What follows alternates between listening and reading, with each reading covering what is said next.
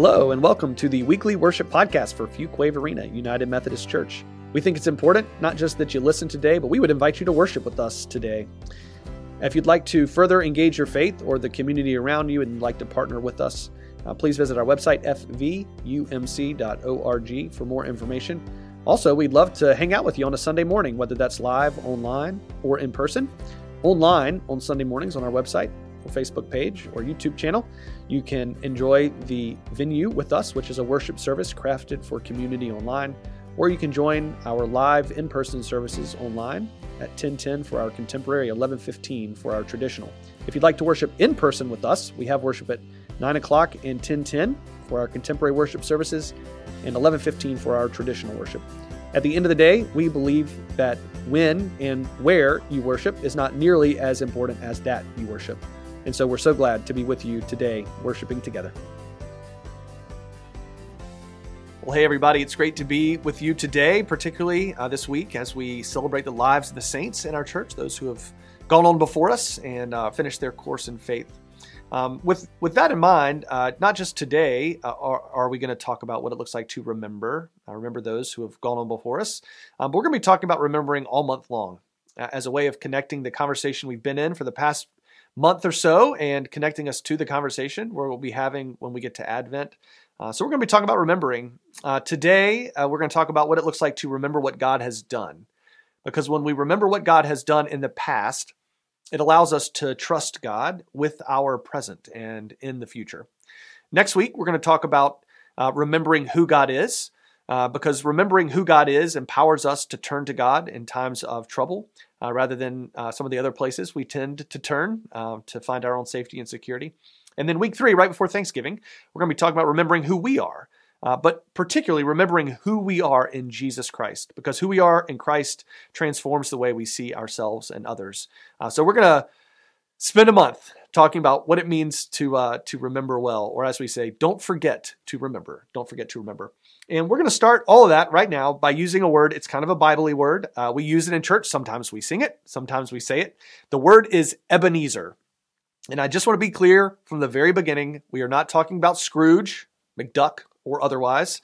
We are talking about an Ebenezer, a stone or a pillow or a stack of stones. And it comes from 1 Samuel chapter 7, verse 12. It says, "Then Samuel took a stone and he set it up between Mitzvah and Jeshanah, and he named it Ebenezer. For he said, 'Thus far the Lord has helped us.'" He set up a stone. He said, up until this point, God has helped us. If God's helped us this far, we trust that God will help us as we go forward. Now, what Samuel has just done there, and we'll talk about Sam in just a second, but what he's just done there is not so dissimilar from what folks, the people of God, have been doing for a while and would continue to do. And that is when there was something significant that took place, when there was a moment in which God had intervened, rescued, redeemed, they would mark that place with a stone, a stack of stones, a pillar of stones, or some other object. And even sometimes they would anoint it, pour oil over it so that it looked different than all of the other stones that were around it. And they did this so that anytime the people of God were traveling past that place, that spot, that place, they would see this stone and they would be able to tell a story. That stone would invite them to remember something about God, what God had done, who God was, who we are. And so I've been asking myself the question, what is the story that people would tell when they rode past Ebenezer? It's actually right on a main thoroughfare from the Mediterranean into the center of the sort of hill lands, hill country. So they would have passed it. So what story would parents have told their kids when they drove past this spot? Let's just start with the name of it. Literally, Ebenezer means stone or rock of help. So they would have told the story about how God showed up and helped them. Now, I think as I've just kind of tried to imagine it for myself, there's 2 stories that are taking place that find their conclusion in the verse that we just read. The first story is about the transition of power from a leader named Eli to a leader named Samuel. And we can't tell that whole story, but we'll begin to tell a little bit of it and what it might mean. So we'll zoom into that story, and then I want to zoom out and ask what it might mean for the people who are telling the story. The other story that gets told is, like in the first 7 verses of Samuel, there's a battle between the people of God, the Israelites, and some of their neighboring enemies, the Philistines. And so it tells the story of both a loss and a victory in that battle, a redemptive work of God in that battle. So we want to zoom into that story, see some details, and then zoom out and ask what the people of God might tell about that story. And then holding those together, say, what it is that we are maybe invited to remember when we remember the work of God in our own lives. So let's go with that first story, okay? So at first, this is a reminder of a moment in time when leadership transitioned from a judge named Eli to a judge named Samuel. Judges were the leaders of the Israelites at this time. We talked about this last year. We spent a lot of time in the book of Judges when we were reading through the Bible in a year. So you can go back and check some of that out if you'd like. Judges helped the people of God wrestle with their own faithfulness or lack thereof. We see pretty regularly in this history of time that the people of God found themselves drawn to worshiping other gods if they believed that those gods could get them what they needed easier or faster, the gods of other nations. And so the role of the judges was certainly, there was a judiciary quality to it. They would make decisions on behalf of the people of God, but they were really there to invite people back to faithfulness. They were political leaders. They were military leaders. They were priestly leaders. They were pastoral leaders. So they had this spiritual quality, but also a function in their life together, right?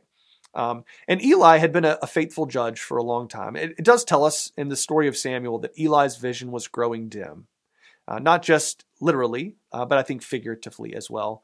And one of the things that we learned pretty early on is that Eli has been trying to pass down his responsibilities to his sons, and they are abusing their power. They're taking advantage of people, they're hurting people, and God is having none of it. And actually sends a message to Eli about this through Eli's protege, Samuel.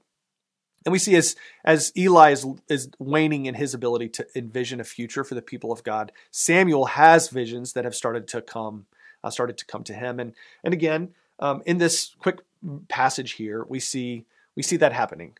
There's an interesting question that gets asked when Eli is condemning his sons. Eli says to his sons, if one person sins against another person, someone can intercede between them, a judge, can intercede for the sinner with God. But then he says, but if someone sins against the Lord, who can make an intercession? The way that you're sinning, you're not just sinning against other people, you're sinning against God. Who's going to intercede on your behalf? Well, here we have the answer in chapter 7, just before the passage I read earlier. Samuel, it says in verse 3, said to the house of Israel, if you were returning to the Lord with all your heart, put away your foreign gods and your idols from among you, direct your heart to the Lord and serve God only, and God will deliver you out of the hands of the Philistines. We'll talk about them more in just a second. It says, then Samuel said, verse 5, gather all of Israel to Mizpah, and I will pray to the Lord for you. I will intercede to the Lord for you. So they all gathered at Mizpah. They drew water and poured it out before the Lord like an offering. They fasted that day. They didn't eat. And then they said, we have sinned against the Lord, right? This is a confession moment. It's a worship service where they're pouring themselves out to God like that water. And then it says, and Samuel judged the people of Israel at Mizpah. So he becomes their judge from this point forward. So we see this transition of power as the people of God, again, afresh, leave the old sinful ways of Eli and his sons behind and turn again to the Lord, putting away their idols and their false gods. And we hear Samuel answer the question that Eli asked. This is this great moment in their story as that leadership transitions from one generation to the next. If we zoom out of that story for just a second, there's actually, I think, there's even more beauty in that story than just those particular details. Because what we see is that Eli and Samuel are in a lineage of leadership that has existed before them and will continue on. And as you look at kind of how leadership gets passed from person to person to person, you see in the moment in the story that we're in, a deep sense of anxiety among the people of God. How is this going to turn out? What are we going to do? We talked about it a little bit last week. Anytime we're in transitions of leadership, anytime institutions are rising and falling, things that we put our trust in to offer us prosperity and protection, it creates a ton of anxiety for folks. And we see that in the midst of this battle that they're having with the Philistines. But in this in this moment, right, we go from Eli, who kind of represents in some ways all the judges that came before. Samuel's going to be the last judge. He's going to transition to Saul, who was the king, the first king of Israel. Saul is going to transition to David. And from the house and line of David, from the lineage of David, we get Jesus, right? So we see leaders rising and falling and rising and falling and rising and falling. But ultimately, that whole lineage of leaders finds its fulfillment, its conclusion in the arrival of God in flesh to be a judge, a judge unlike all other judges for the people of God, for all the people of the world. And so, I think if I was going to sum it up, this is how I might choose to say it. There's all this history of leaders that's there, but there's this undercurrent that also exists underneath. The passing of the torch from leader to leader to leader to leader. Some leaders are bad. Some leaders are good. Some leaders are faithful. Some leaders are not. Some leaders are helpful. Most of them end up in some capacity harmful. But in the midst of the people's anxiety as leaders and institutions rise and fall, it is the constant presence of God that carries this entire narrative forward, even in this moment. So we tend to want to make these stories about our faithfulness and what that should get us, or our unfaithfulness and what punishment we should have. But at the end of the day, the undercurrent of every single one of these stories is about God's faithfulness to us. Not our faithfulness to God, but God's faithfulness to us. And I think that actually gets summed up super beautifully in the story that in a song that a woman named Hannah sings. Hannah is Samuel's mom. And before Samuel was born, as he's being born and handed over to become the protege for Eli, she sings this poetic song. It's prayerful. And it's in chapter 2. You can go read it, verse 1 through 10. It sounds so much to me like the prayer song that Mary prays and sings after the news of Jesus' arrival in her womb has come to be. And I don't know, it's just, and it stitches together so much about the faithfulness of God, not just in this moment, but through every generation. It talks about how the lowly will be lifted up and the proud will be brought low. It talks about how, despite the very worst of humanity, what we do, that God is always at work doing good things. It has a messianic hope to it, right? So worth reading Hannah's words. And it seems like even if Eli doesn't have a strong vision, Hannah does. And so I think that we just see the faithfulness of God at work in the midst of the story. And so I think that might be a story that they would tell as they pass by this pillar called Ebenezer. Again, there's another story that finds its conclusion in this passage. And it has to do with what we sometimes call the Philistine intrusion. So the Philistines who lived on the plain, Israelites lived in kind of the hill country, and there was a highway that connected them.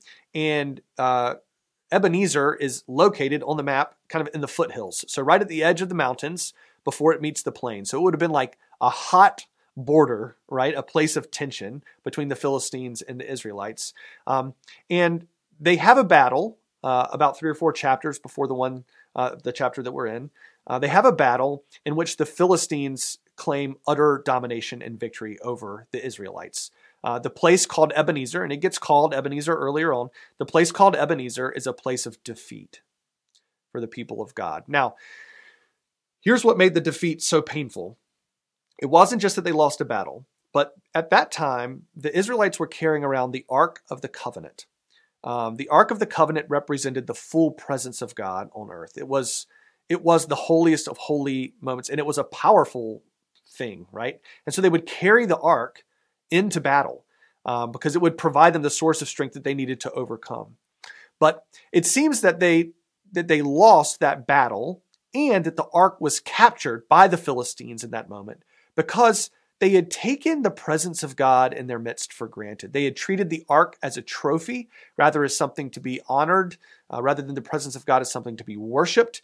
They took it as it was basically allowed them to appear more powerful than they actually were by claiming the power of the Ark of the Covenant. And so God allows the Philistines to have victory and to take the Ark of the Covenant away. So this is utter defeat, not just militarily. This is a place of shame. It would not be something that the people of God would want to remember well, right? But what we see in the interluding moments is that the Philistines take the Ark of the Covenant, and I probably don't have time to talk through this piece, but it's so fascinating to me. And they put the Ark of the Covenant next to their God in their temple. Their God was Dagon or Dagon, I think. And while no one's in the room, the idol that was their god, Dagon, gets like obliterated, right? So decapitated, hands and arms, like full Babylonian punishment stuff is taking place here. And they said, well, did the Ark of the Covenant do this to our God?